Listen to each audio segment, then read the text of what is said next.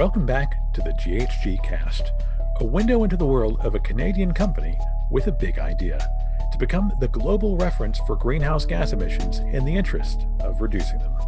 I'm Alexander Milas, and for this quick cast, we virtually sat down with someone who's all about maintaining a bird's eye view of emissions. He's the manager of airborne systems at GHGSat, and he joins us from their headquarters in Calgary. Welcome, Warren Shaw. Hello, Warren. Thanks so much for joining us today. And so tell us, in the end of 2019, you launched a different sort of device, the company's first aircraft center. Now, what was your role in all of that? And tell us a little bit about your background. What is it precisely that you do as a manager of airborne systems at GHGSat? Well, my background's sort of a physics and astrophysics background and by education, but as far as work experience, I had over 10 years experience in airborne hyperspectral imaging and thermal imaging. So that's kind of how I got connected into GHGSat when, the idea was to take that same kind of satellite technology and put it onto an aircraft platform. So that's kind of why I joined early 2018, and yeah, like you said, late 2019 we had sort of our first launch with our airborne platform to sort of manage, monitor, and detect emissions from a different platform than the satellite. So how do you prepare for something like that? And I guess going back before even that, what was the need for it all? What was the actual spark that brought this kind of very innovative kind of technology about them?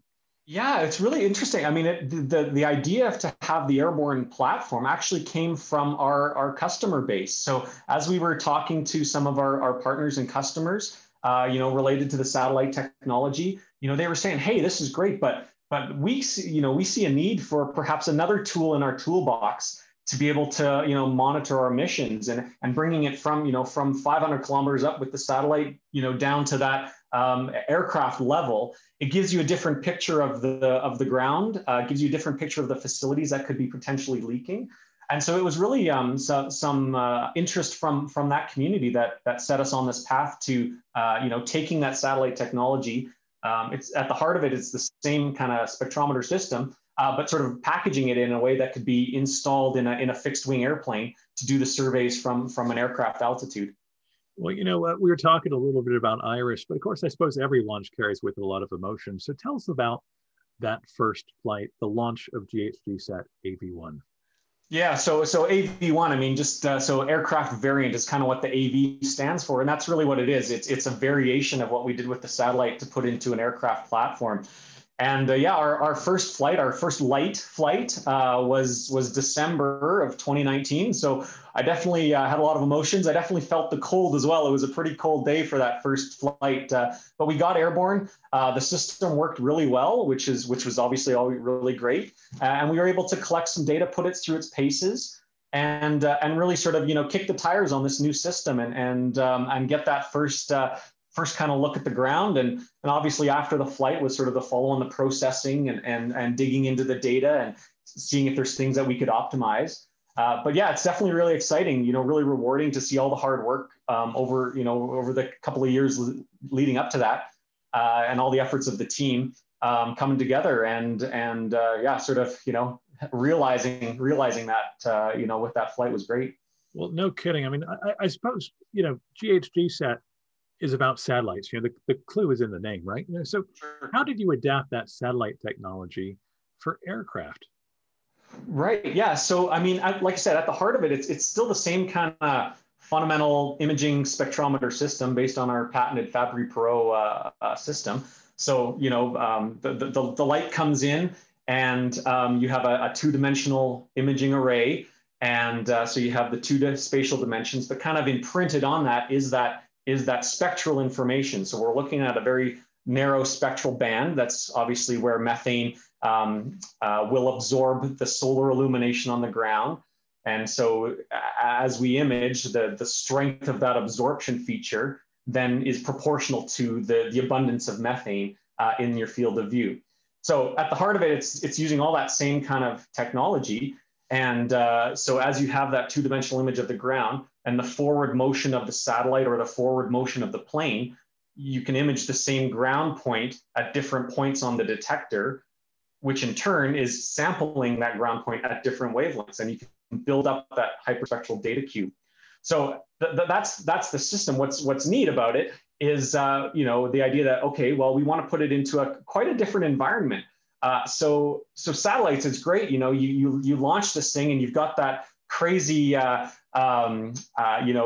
several minutes of a lot of vibration G forces. But once you get to space, it's a nice smooth ride for your imaging. On the aircraft side of things, we don't have to survive a launch, those types of conditions, but the actual conditions that we're imaging in as we're flying along, you're going to be dealing with things like turbulence, and you're going to be dealing with winds or other factors, temperature changes, things like that. So we definitely had to kind of keep the core technology there, but put it in a system that could handle the aircraft environment. And so things that we're doing, we're including some, vibration damping. We're including some gyro stabilization to compensate for the aircraft motion, things like that. So, yeah. So what is gyro stabilization exactly? Basically, what we're trying to do with gyro stabilization is as the plane's flying along, its attitude, its roll and pitch and yaw and all that is changing. And so gyro stabilization, what it does is it using gyros, and it can even be more elaborate using an actual IMU kind of GNS system that actually kind of senses where the plane is at any given instant, and then it sort of compensates for that. So as the plane is rolling and pitching and yawing, the gyro stabilization system is compensating for that, so it keeps your camera as smooth and as steady as possible as you're flying down your flight line. So what's great about that is it allows you to keep nice straight flight lines as you're going down and not kind of wobbling all over. But it also means that you don't have to have as much side lap between the flight lines because your camera's staying nice and nadir, meaning looking straight down as it flies along. And so without that gyro stabilization, you might have to sort of overlap your flight lines a little bit more to make sure you don't miss anything on the ground. But by having that, you can be more confident that you're seeing everything along there, and you can space your lines out a little bit more, which of course means that you get to have more coverage of an area to be able to cover more at a lower cost for our customers. Yeah, well, I mean, I suppose it's all about having a different view, a different perspective. So tell us about what you can see that you can't actually see from orbit. What are the advantages of doing all this? Yeah, of course. So again, 500 kilometers up, and our nominal kind of flying altitude would be about 3 kilometers up. So obviously, we're a lot closer to the ground, and that gives us some great advantages. Certainly, the spatial resolution. So a pixel on the satellite that might be 25 kilometers coverage. Our pixel coverage, our spatial resolution at a nominal altitude is getting down to less than 1 meter. So we have a much finer spatial look at all the different facilities and assets that we're flying over. So we have that ability to resolve the location of any emissions detected more finely. So rather than just getting it to perhaps the same pad or the same facility, we could potentially resolve it down to a certain piece of infrastructure on that facility, something like that. So there's definitely spatial resolution advantages to going lower. And combined with that, there's a detection threshold advantage as well. So because we're closer to the ground, the signals that we see, the shape of the plume is going to be more well resolved. And so we'll be able to actually see smaller emissions, things that will be kind of lost among the background from a space. We actually have that pixel resolution to see it. And so we can actually see smaller leaks. And so we have a detection threshold advantage as well. So roughly an order of magnitude improvement from our IRIS satellite when we get down to the AV instrument. So those are the two main things. Of course, there's a bit of a cost. With the satellite, one of the great advantages is obviously you can image the globe multiple times a day all over the world. With an airborne platform, you do have to deploy to the region that you want to fly. And then cover that region. And certainly there's the aircraft cost itself. But like you said, it's that idea of kind of the fact that these two things could work together. You could have satellite monitoring on a weekly basis, maybe fly the plane a couple of times a year or every quarter, whatever the customer needs are. And the combination of those two views of the ground and the benefits that each of them bring really sort of puts this together as a neat system that can help operators meet their monitoring and detection needs. Yeah, well, I mean, it sounds like a really great stereo view of things, certainly. I mean, just having those perspectives is so valuable. So give us an example, of measuring with a controlled release then. Right. Yeah. So controlled releases are really important.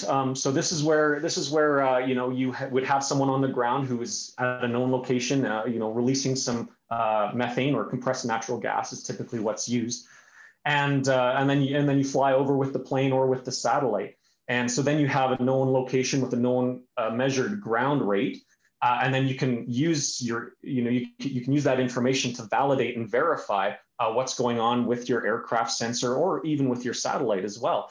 And so we definitely want, as we commission these new technologies, the new airborne instrument, the new satellites, we definitely want to build into our plan these opportunities to release a little bit of gas to help us with that validation, which gives us the confidence then to go out and when we measure something out there in the world where we don't have any information about the ground control, then because we've gone through that process, we can have a good idea of our system is performing. And so when we make a measurement, it's trustworthy and reliable.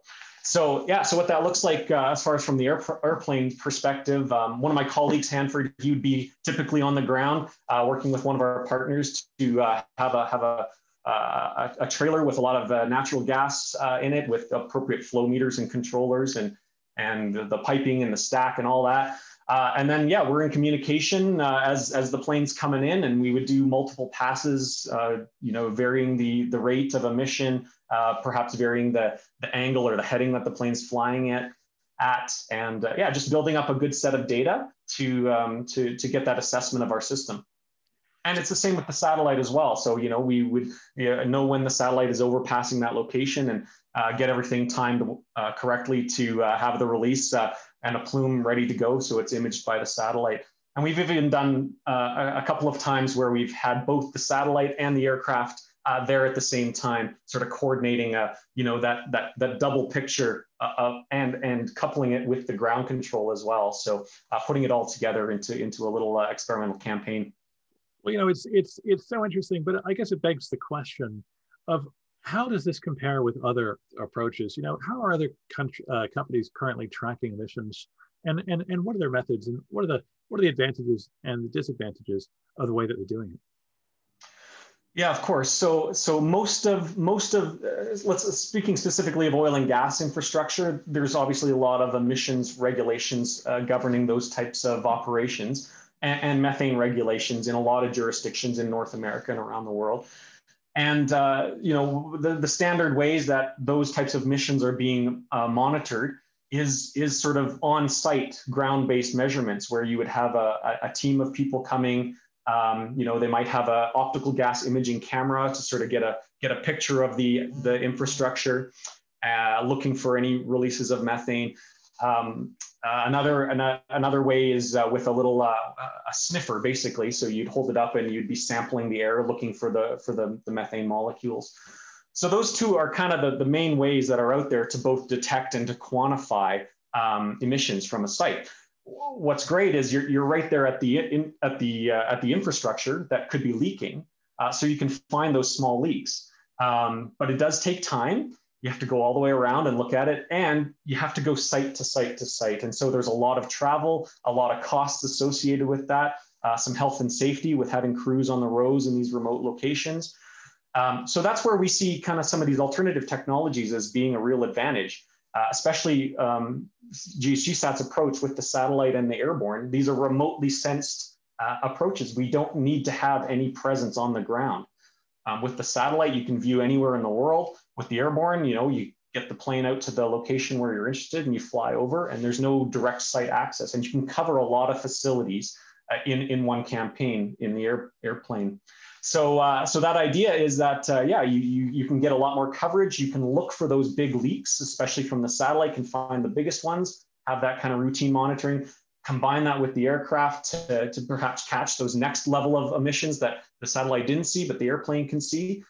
And with that, what you're really doing is you're finding, obviously if the problem is to reduce emissions, you got to find those big ones. and address those first. So you can really give our customer base actionable insight to find those, find those big emissions, and then they can take the appropriate steps, whether that's following it up with ground teams to, find the exact flange or the exact seal that's leaking and make the correction. Or even if we're coupling in with some of their ongoing monitoring campaigns, again, they could go to the sites that are known to be leaking because they've been kind of screened and assessed through these remote technologies. So, of course, you mentioned the customers, and it's all about the data, So tell us, how are you guys making it easier for people to access the information that these incredible tools are generating?